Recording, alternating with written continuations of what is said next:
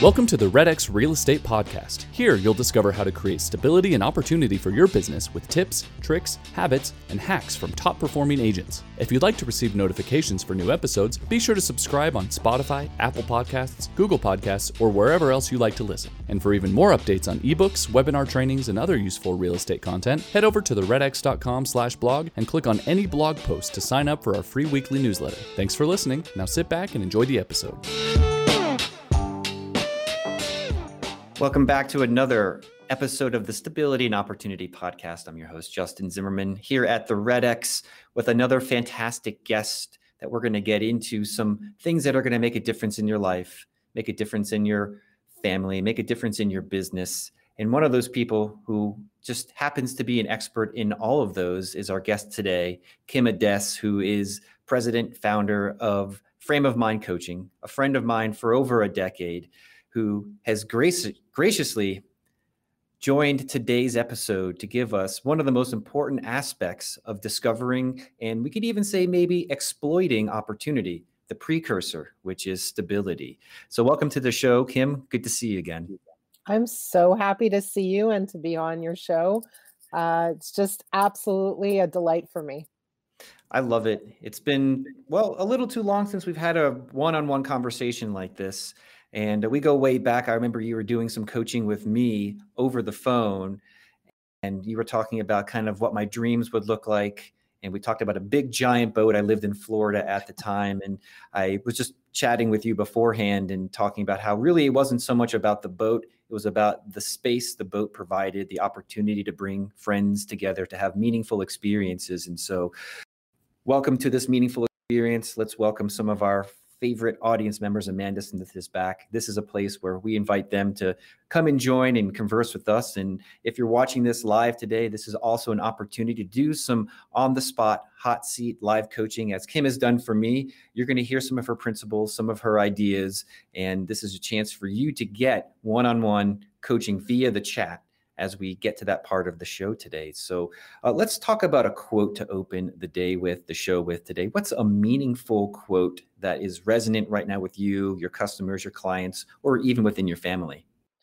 So I'm going to take a common quote that you've heard and switch it up a little bit. And this is the switch that I often use with my clients, my family, my friends, etc. You've heard the expression, if you always do what you've always done, you'll always get what you always got. You've heard that one before, right? Mm-hmm. That's an old one. Well, my twist on it is if you always think what you always thought, you'll always get what you always got.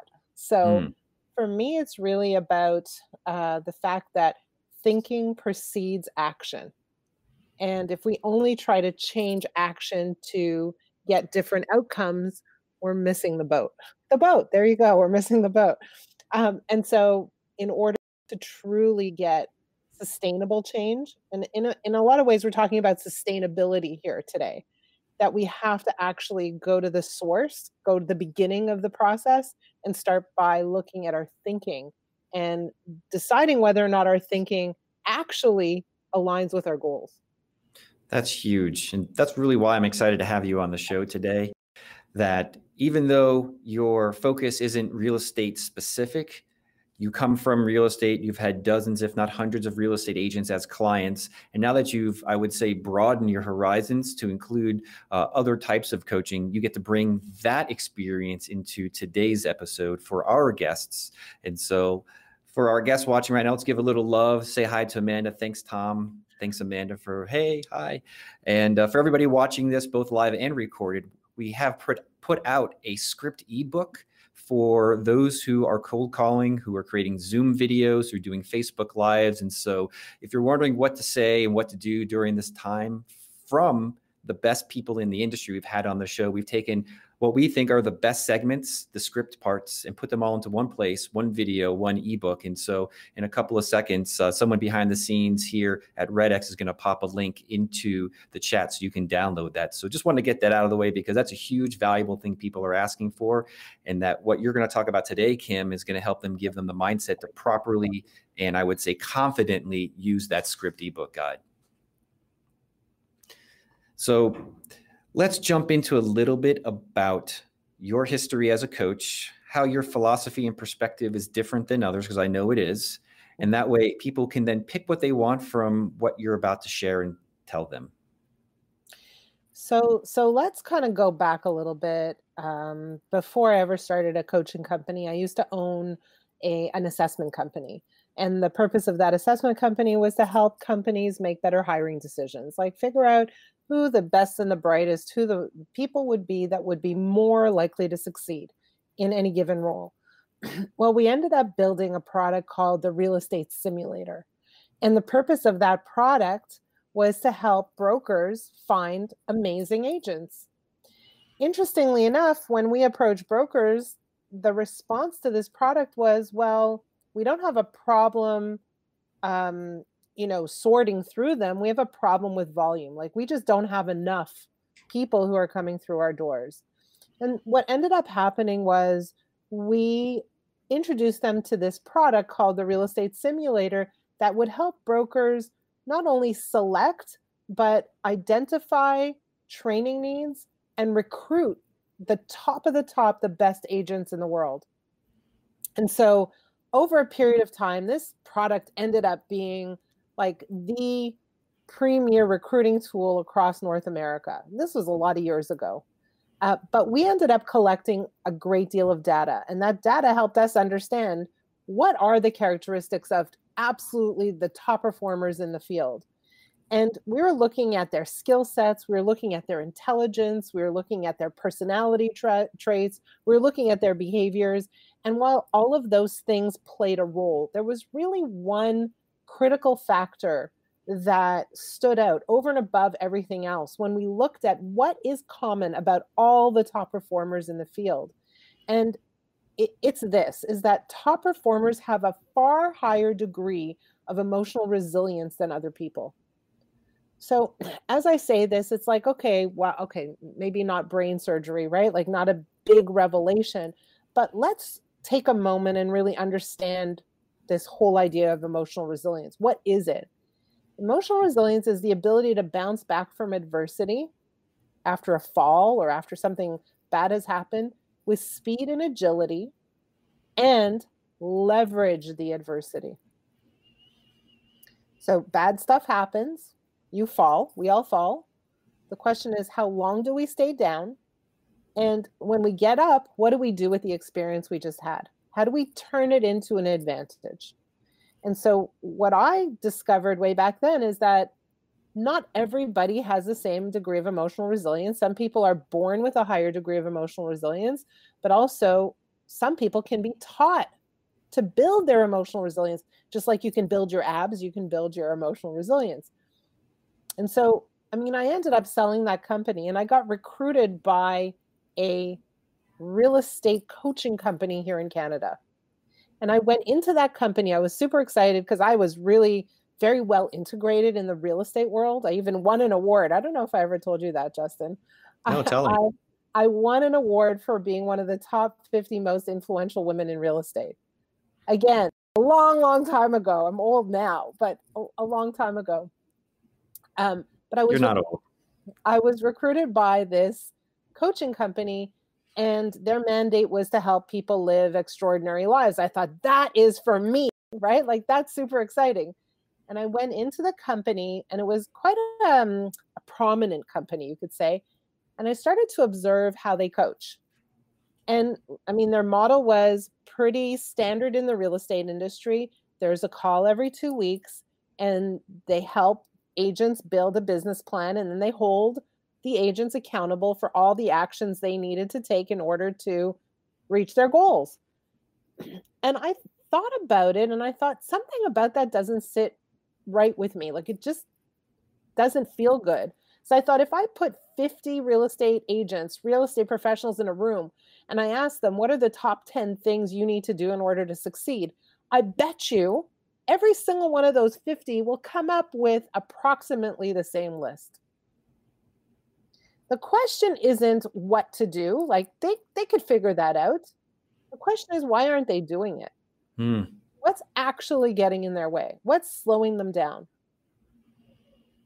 And so I started putting some pieces together, and I realized, like, what's missing is that if we could really understand how they think about things and understand their level of emotional resilience, their ability to bounce back, especially in a field like real estate where there's so much rejection, there's so much competition, it's a tough field.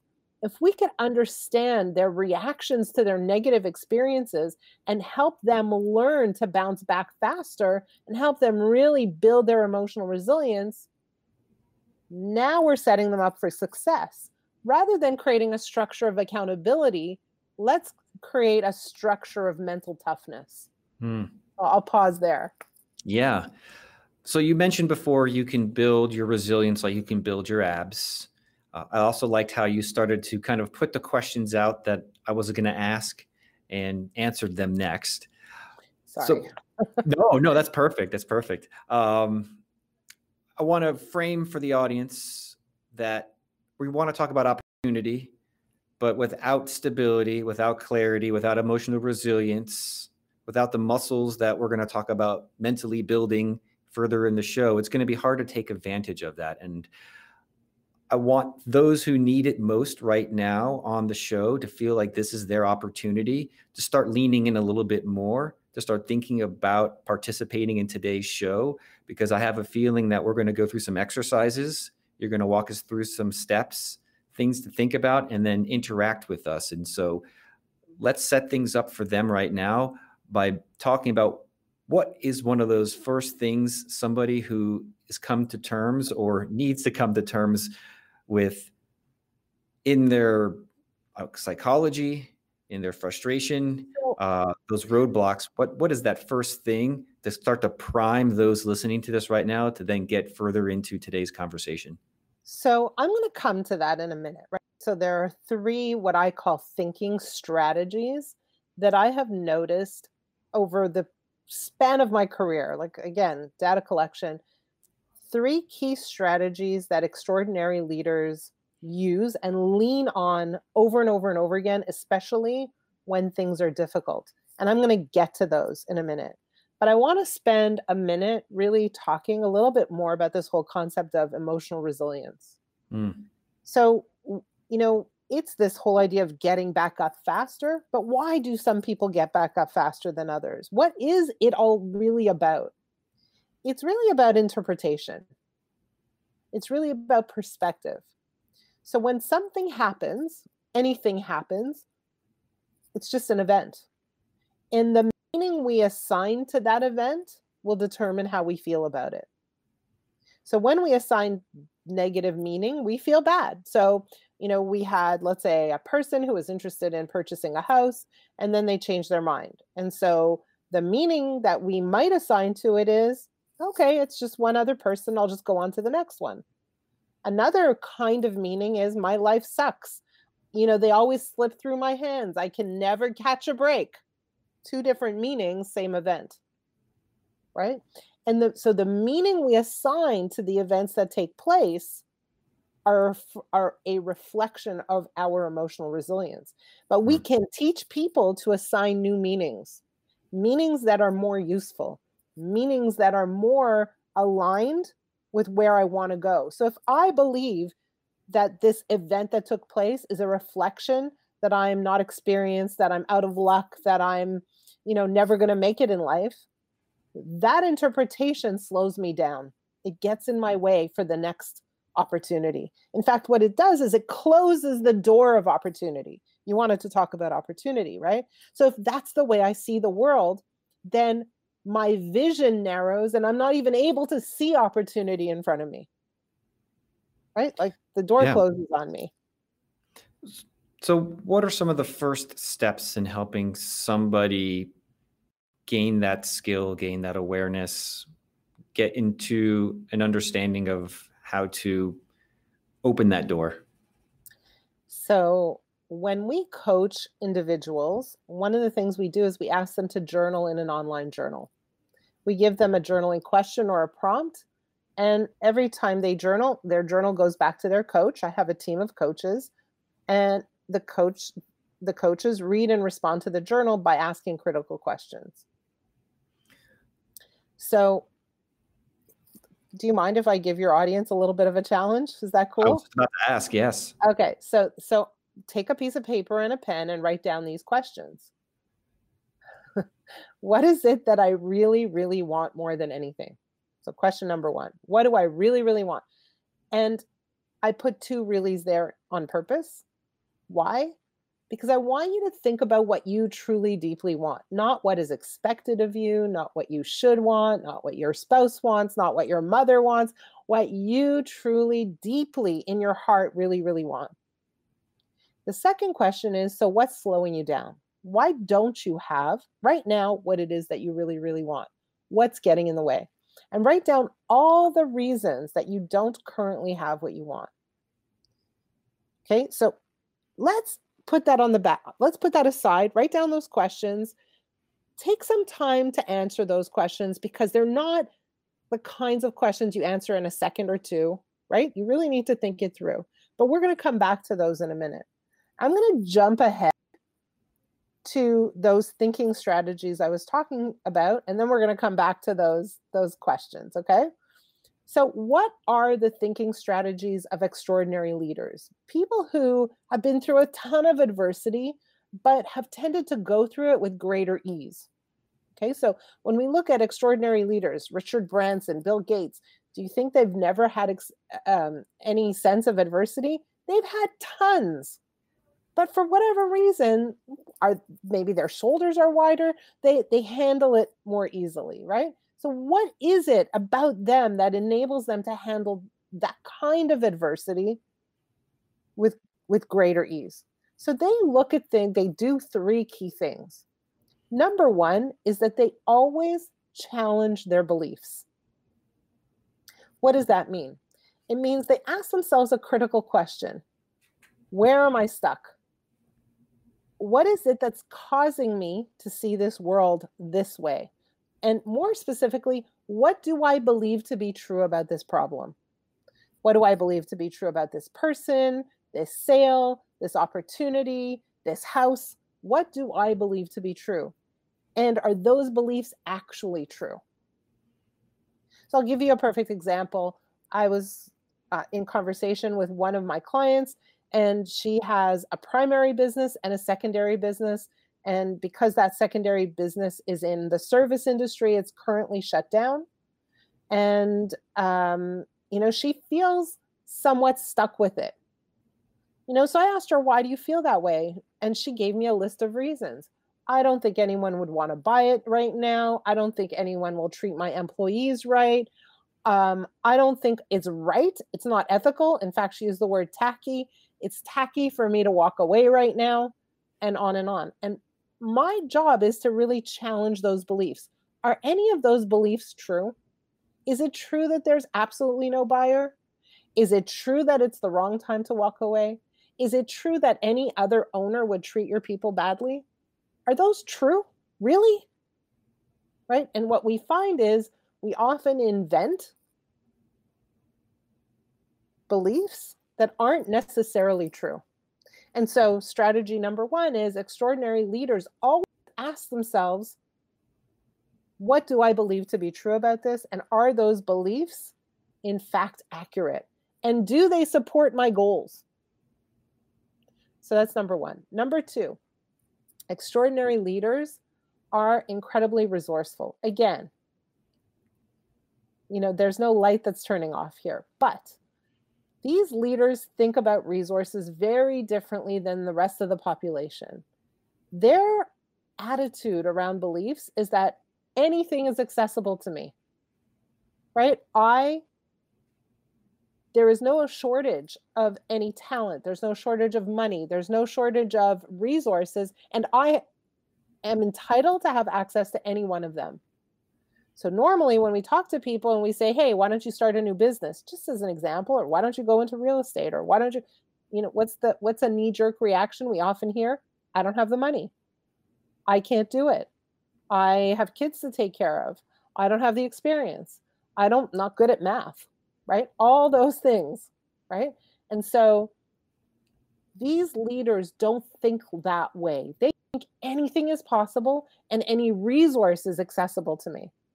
Number three, Extraordinary leaders focus on what they really, really want, like with blinders on, right? Like they're laser sharp, laser focused. They know what they want and they do not get distracted, right? So if what they want is to be in great shape and there's a party and there's alcohol and a ton of food, they say, no, thank you. And it's easy for them because they are crystal clear about what they want. So now let's go back to my questions. What do you really, really want? Is question number one, because so many people are just kind of going through life without even knowing what they want, without feeling comfortable claiming what they want because they don't believe they can have it. And the question number two is, what's slowing you down? All the list of things that you have written down are all your beliefs. So I invite anybody who's listening to actually take the time and respond to these two questions as though it were your own journal. And if you're really bold, send it to me. Okay, so kim@frameofmindcoaching.com. And what I'm going to do is I'm going to arrange for you to speak to one of my coaches with your journal in hand. Thank you, Kim. And if people who are listening to this right now want to go one step bolder, they can put it into the chat and we could do a little live fire. Absolutely. So beliefs and assumptions, sounds like I heard that word a little bit in there.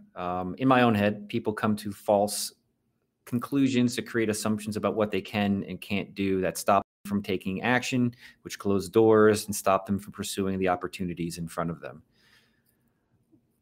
Where and when do you know you've got a false belief? How do you help someone tell the difference between something they believe in and something that is an assumption? If your belief leads you to a good feeling, keep it. If your belief leads you to a bad feeling, you might want to examine it. So if your belief is, I'm not as smart as everybody else, how does that belief feel? Not so good, right? Let's examine it then. From the top producers and agents that you've worked with, what are some of the common challenges in that area that you see repeat and you've helped reprogram or revisit? I mean, there's so many things like I'm terrible at cold calling. I hate cold calling. I'm not good at cold calling. Things like I'm not, like I have ADD. I'm not good at the operations or the admin side of things. I need to work on a team. I can't work independently. I'm a social person. I don't like working alone, and on and on and on. Sound familiar? Yeah, it sounds familiar. I think if that sounds familiar to you, post a little thumbs up and let us know we're on track with some of the things that we can break down and diagnose, because that really would be the next thing is, of the top 5, what are some of the next steps for people who have that thought process right now for them to get over it or through it or around it? Again, like for me, you know what? People who are top performers spend time on themselves, right? So what do? They spend time taking training. They spend time self-development. They spend time listening to podcasts that are going to push them forward. They spend time hiring the people who can help them in their areas of weakness. They do that stuff. They make an investment. They say, I'm worth the investment. So, when you look at what is it that you want to achieve, ask yourself if you're making the right investments, right? And ask yourself if those investments are supporting your desires and your goals. I'm not saying put your money into an empty hole. It's not what I'm saying, right? Like I own a business. I can't tell you how many marketing programs I've purchased that just went out the window. But really, really look at what is your critical pain point and ask yourself, how can I ease that up? First, by looking at how I think about those pain points. And then by looking at the structure of my business and examining whether or not my thinking has prevented me from creating a structure that supports me. But Kim, I don't have the money or the time to buy that course or spend that on learning it. What do you say to that? Well, I say this, well, here's the thing. So you may not have money, and okay, fair enough. My question is, so Like if you don't make this kind of investment, and sometimes investments don't require money. Sometimes we can get really creative about our resources. And I'll share a story with you about that in a moment. But if you don't make this kind of investment, what's life going to look like in a year from now for you? Will anything change, or will you be in the same spot? And will that be okay with you? Now, here's the thing about money. I'll tell you a quick story. When I first started my simulation-based assessment company, I was literally pregnant living in a 2-bedroom apartment. Okay, like I had no money. I had no office space. I didn't know what the heck I was doing. And the idea at the time was literally to work with young people and look at their personal skills, right? Like that's what I was interested in. And I got this crazy idea that I would hire co-op students, right? And that we would do this together. And my husband at the time, I got divorced and remarried, but that husband said, "Are you crazy? Who's going to give you co-op students? You live in an apartment. You're this pregnant woman, right? Like you don't even have a formal business. What are they going to do? Come to your kitchen, right? Like how's that going to work?" And I thought, yeah, he has a point, right? But what did I do? I went to the local mall and I noticed that there was an empty storefront. It's just sitting there empty. So I reached out to the mall, whatever, the rental agency. I said, "Hey, you have this storefront. Can I use it every afternoon from 1 to 5 p.m. until you rent it out? Here's what I'm trying to achieve." They gave it to me for free. Wow. So this whole idea that everything costs money isn't true. This whole idea that resourcefulness means that it's going to burn a hole in your pocket, or it's going to take a chunk out of your life, or it's going to be extremely painful is an invention, right? Let's get creative. And if we need to get money to pay for something, there are lots of cool ways to get that done too. Oh, I think you just hit upon something we're going to talk about next. Everybody sees money as a limitation in some way. And I think the story you just told us really goes back to something I heard Tony Robbins say, is that there's not a lack of resources out there. There's a lack of resourcefulness. And what you're describing is resourcefulness. And that if we can get further and deeper into that, for both the customers who are watching this right now, who are concerned about their bank accounts or their incomes and are thinking about saying, well, what can I keep? What should go? That way I can save money. We've talked before about focusing on price versus value. Price is what you pay, value is what you get, and that you can leverage what you have by being resourceful. And so I'd love to give the agents right now a mental walk down the avenue of how to become more resourceful. And if you could tell some more stories of yourself or your client, of people who have leveraged what's right in front of them and not let go of what's valuable. So when we talk about being resourceful, one of the things like that, and I'm repeating myself a little bit, but I think this is a very, very important point. The thing that limits resourcefulness is what we believe to be possible. I'll give you a great story. Okay, so one of the exercises that I do with my clients at around week 8, I give them a journaling assignment. The journaling assignment is to write down a conversation between themselves and anybody. It could be anybody famous, somebody who passed away, somebody in their lives, somebody they want to get to know. The only parameter I give them is it must be an ideal conversation. So a few good years back, I had this woman who wrote a conversation between herself and the Obama administration. What she wanted was to become Secretary of State.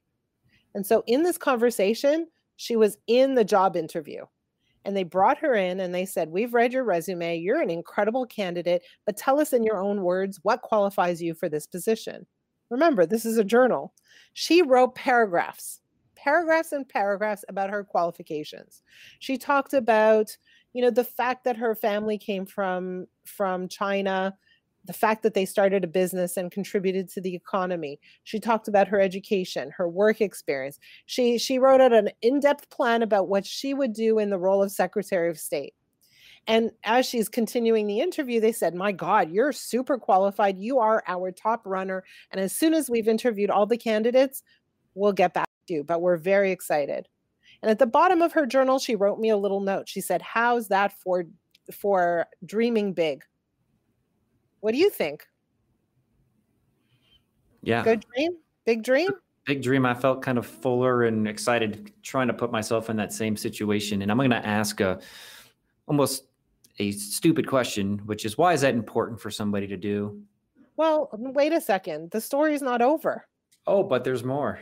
Oh, but there's more. So here's the thing. I gave her a completely blank canvas. Did she give herself the job? Uh-oh. I don't know. She didn't, right? She said, I'm going to go for this big, massive job. But then in my storyline, I'm going to wait for them to give me the green light. They still didn't even give me the job. They still need to interview all the other fictitious characters, all the candidates, right? So why did that happen? Because in our DNA, in the way we're wired, we come to the table with this idea of what's possible and what's impossible. And we live our lives according to that. Even when we're enabled to create anything at all, anything possible, we still create with limitation. We're not even aware of it. So where is that relevant? It's relevant because that's how we approach resources. Okay, so we are hindered by what we believe is possible and impossible. So in my mind, an ideal conversation sounds like this. The Obama administration calls me up and says, hey, Kim, we've interviewed all the candidates and you're hands down the best one for the job. And we want you to be Secretary of State. But before you start, we want to send you and 6 of your best friends on an all-inclusive paid trip to Italy, right? And you're laughing because you think that's outlandish, but we don't allow ourselves to think outlandishly, right? But people like Richard Branson, they do think that way. We got to the moon. Someone had to have that idea. That was an outlandish idea at the time. And so we don't permit ourselves to think in those ways at all because we're like, that's not realistic.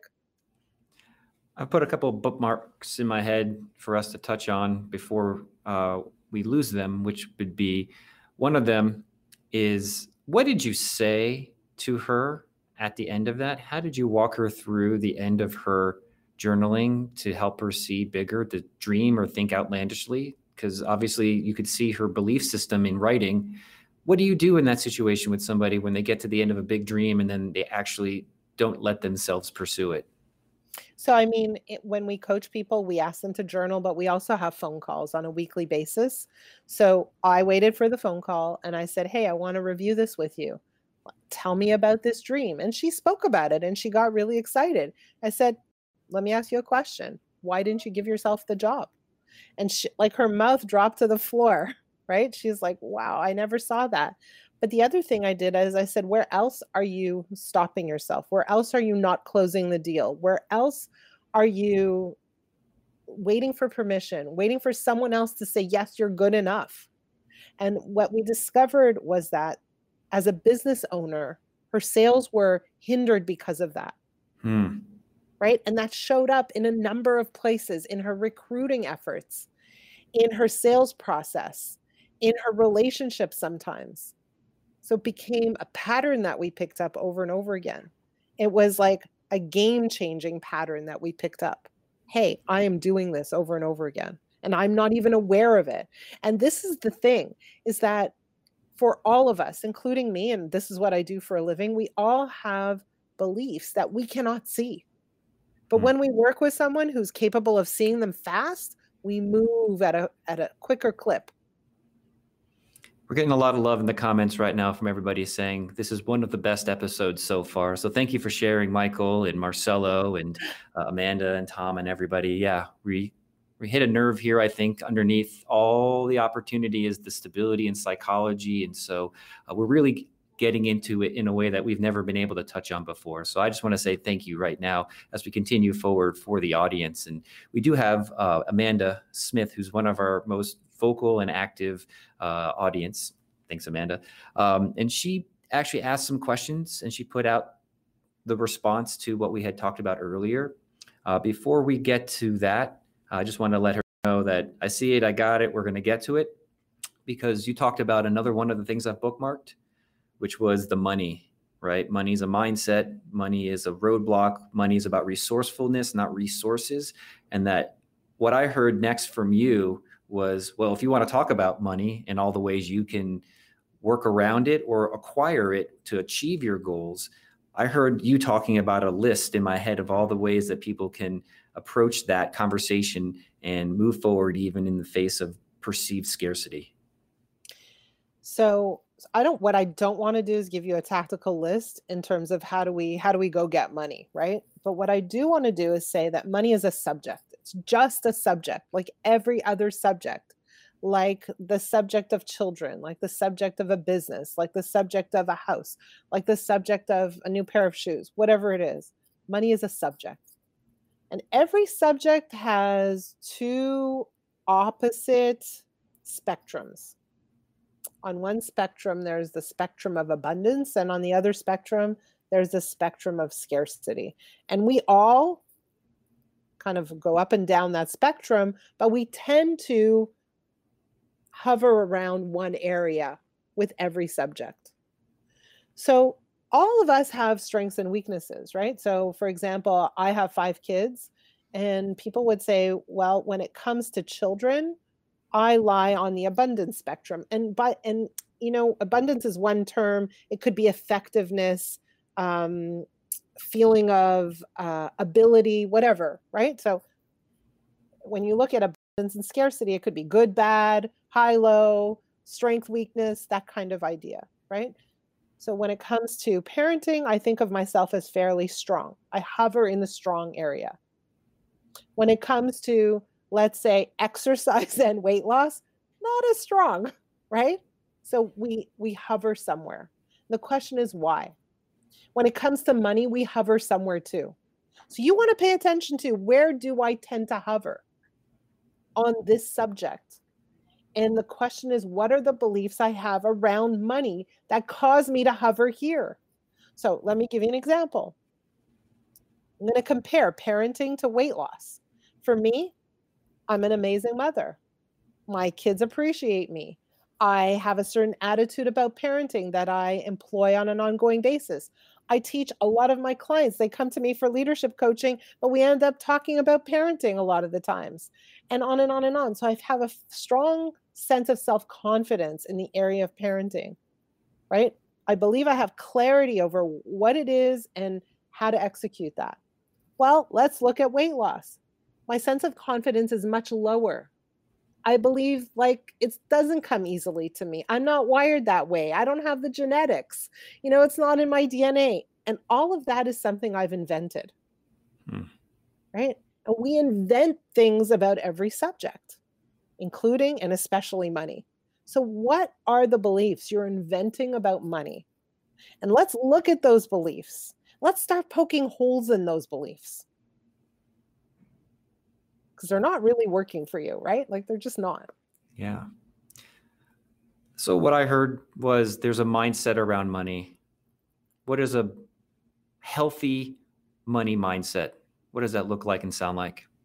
So I'll give you an example. I tell my kids to have an open hand. I don't know if you can see it, an open hand with respect to money. Why an open hand? Because money comes and goes. If you hold on tightly, it's not coming in, right? There's no place for it to come in. But if you open your hand, you're open to giving and receiving, right? So I think that's a pretty healthy money mindset. Be okay with it. It'll come and it'll go. But if you're always angsty around money, what you're doing is you're holding your hand in a clenched tight fist. You're not inviting it in at all.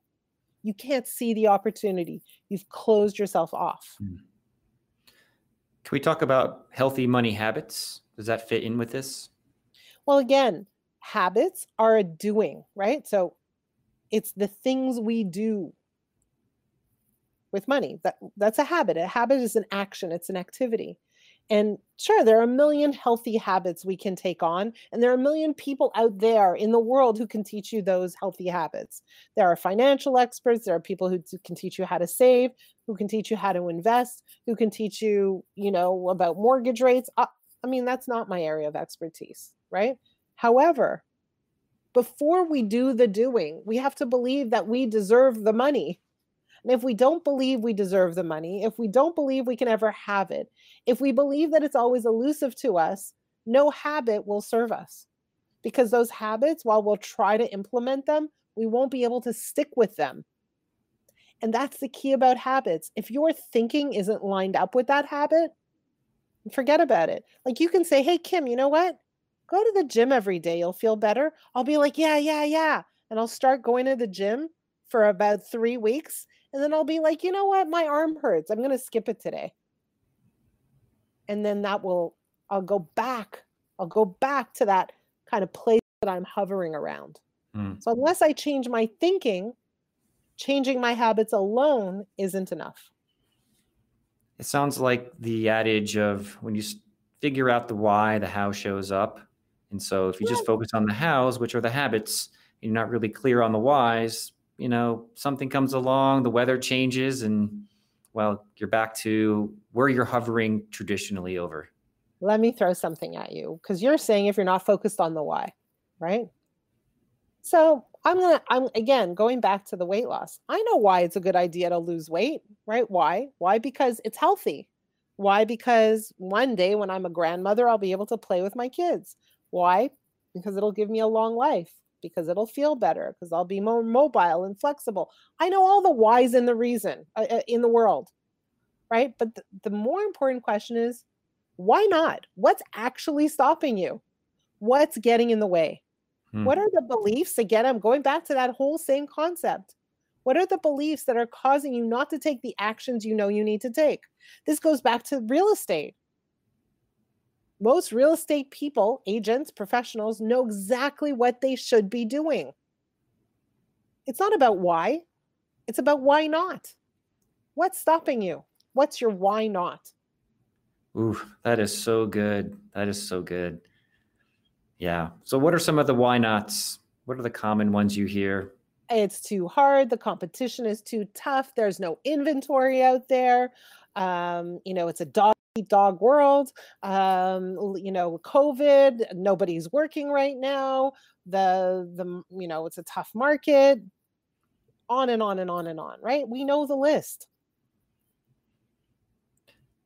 So you've really been deconstructing a lot of the psychology that a lot of people didn't even know was running in the background of their daily lives. And so now that we're clear on let's focus on the why nots, you do this every day for a living, you get to that breakthrough. I feel like it was somewhat of a breakthrough for me to even hear you say that. And for the audience, I'm assuming they're having some similar things. Let's take advantage of this little bit of a breakthrough moment right now and guide us to the next. In fact, they're asking in the audience, how do you turn off the why nots? You don't turn them off. You do not turn off the why nots. You find them. You write them down. You shine a light on them, like a big light on them. And you say, are these true? And you challenge them. You poke holes in them. Because the minute there's a little hole in the why not, what happens is your possibility increases. Your access to opportunity increases. Your resistance decreases. You feel lighter, brighter. You walk down the street, you're smiling, and then somebody sees you and talks to you. And guess what? That leads to a sale.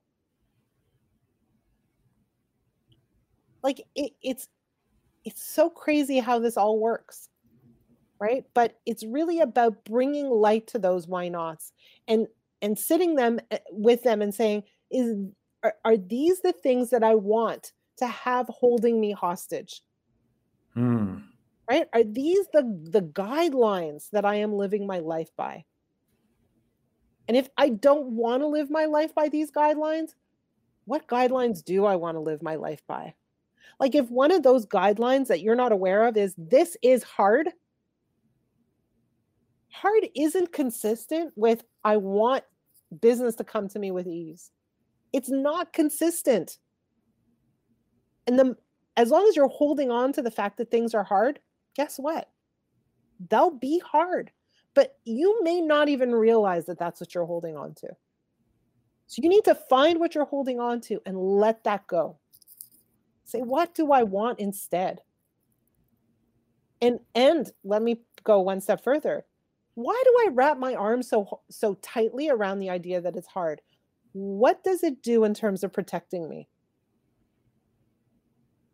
When I say that it's hard, does that give me an out? Does that allow me to operate at a lower level? Does that give me an out, right? Like, does that give me that window where I don't have to perform?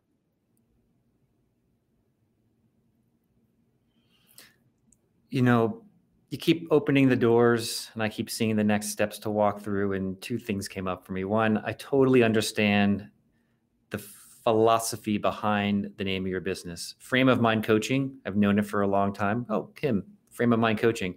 But having spent time with you right now, really getting into your perceptions and adaptations and understanding of your world of performance and coaching helps me really understand what exactly frame of mind means. The next door to walk through would be, you said, okay, just let it go, right? You brought us to the breakthrough. You told us kind of the next step, and then that was let it go. How do you let things go? How do people take that off their mental burden and really then step into the opportunity that's waiting for them on the other side of releasing whatever it is? Yeah. So letting go just like that seems really, really like too Felt simple, good. too easy. I was like, that's too easy. Simple, Can't be too that simple, easy. too easy. So rather than just letting go, like what I teach my clients is you don't have to let go, but it's a really great idea to trade up. So what does trading up mean is and again, I'll go with the hard idea that things are hard. Rather than thinking that things are hard, think things don't always have to be hard. So the moment that I say don't always have to be hard, what did I do? I created a little tiny space, a little tiny opportunity, a little one. And if I believe that things are hard and suddenly I say, well, they don't always have to be hard, we're easing up, we're opening up, we're softening up. We're starting to notice a little bit of the opportunity that exists around us.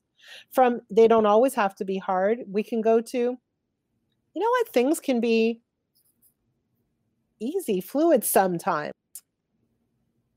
You know, there could be times when things move and happen smoothly, right? Do you see how I'm inching my way up from hard to slightly less hard, and maybe sometimes easy, and then sometimes more often easy, and then maybe, hey, you know, things come to me with ease.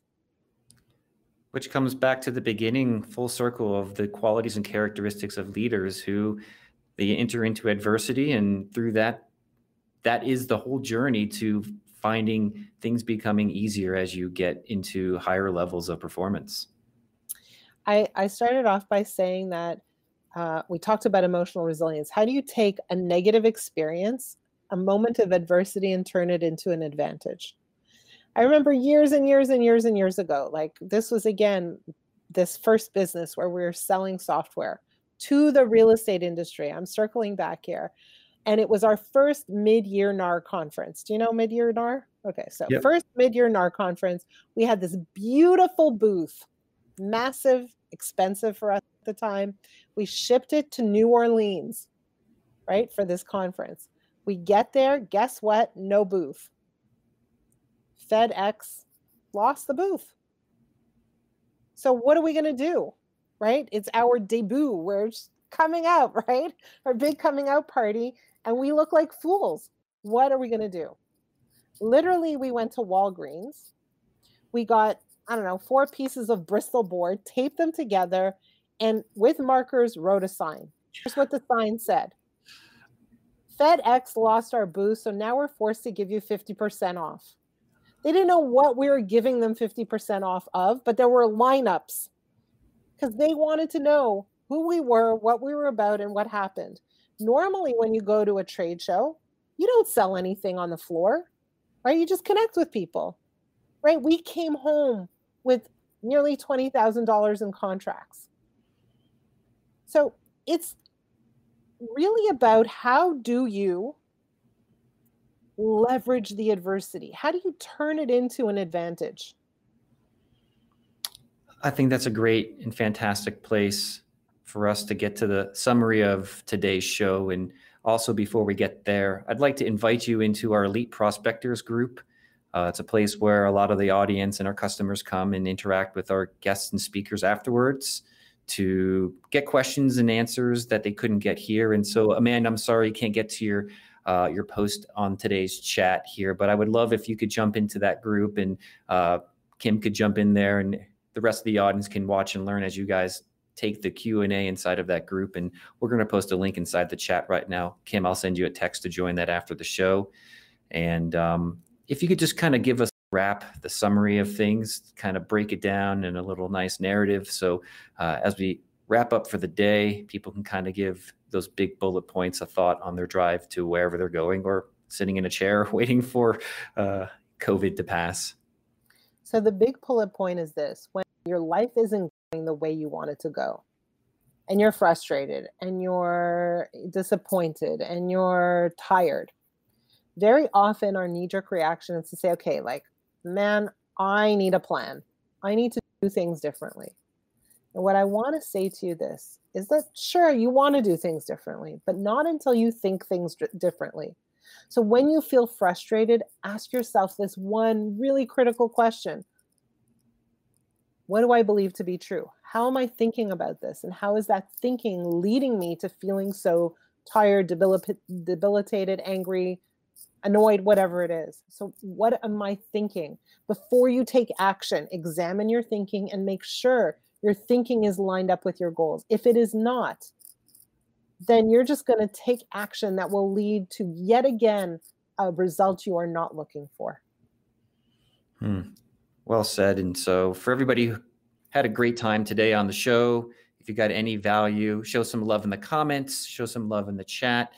Of course, wherever you're watching this, hit subscribe and like. We put a lot of time and energy into finding fantastic guests like Kim, putting on the show behind the scenes, all the content that comes out of this. And so it helps us get the word out, makes our time and energy that much more worthwhile to the community. If you could share these links and share and like wherever you have these things. And if you're wanting to join in the live conversation and be a part of these shows, join the email list. Go to the redx.com/blog. Wait for the little pop-up to put your email in there, and you'll be invited to entertain yourself with us, join the conversations, questions and answers from people like Kim, as well as when we come out with script ebook guides based on the show, or breakdowns for your mindset, like we're probably going to do with Kim's conversation today. You'll be on the list to get those updates, the condensed versions. And so it's a fantastic opportunity there. And as well, make sure that, Kim, why don't you give the audience a chance to learn more, discover more about your coaching, and maybe any additional resources that we don't know about, but would be really of benefit for them to have. So go to frameofmindcoaching.com. There's a ton of information there. There's videos, there's blogs. I have my own podcast. There's all kinds of stuff there. There is also an article that you can find called The 7 Thinking Traps Leaders Encounter. So, I mean, again, just go look for it. It's all there. And you'll read that article and go, oh my God, I fall into those traps sometimes. So, and please reach out. I love to get feedback. I love to hear what you're thinking. Again, my email address is kim@frameofmindcoaching.com, but I'm on Facebook. I'm everywhere. Thank you, Kim, so much. And we really look forward to having you back again. I don't think people can get enough of a good frame of mind based on your coaching. And so for everybody else, I'm your host, Justin Zimmerman, wrapping up another great episode of the Stability and Opportunity Podcast. We're off tomorrow for live shows, so join us again next week. We've got Emilio DeSpirito, I think, who's one of the editors and content producers over at Fit Small Business or The Close. They've got a great website where they talk about all sorts of things of value to real estate agents as well. And so check your email if you're on the list. If not, get on it. But until then, have a great rest of your day. See you all next time.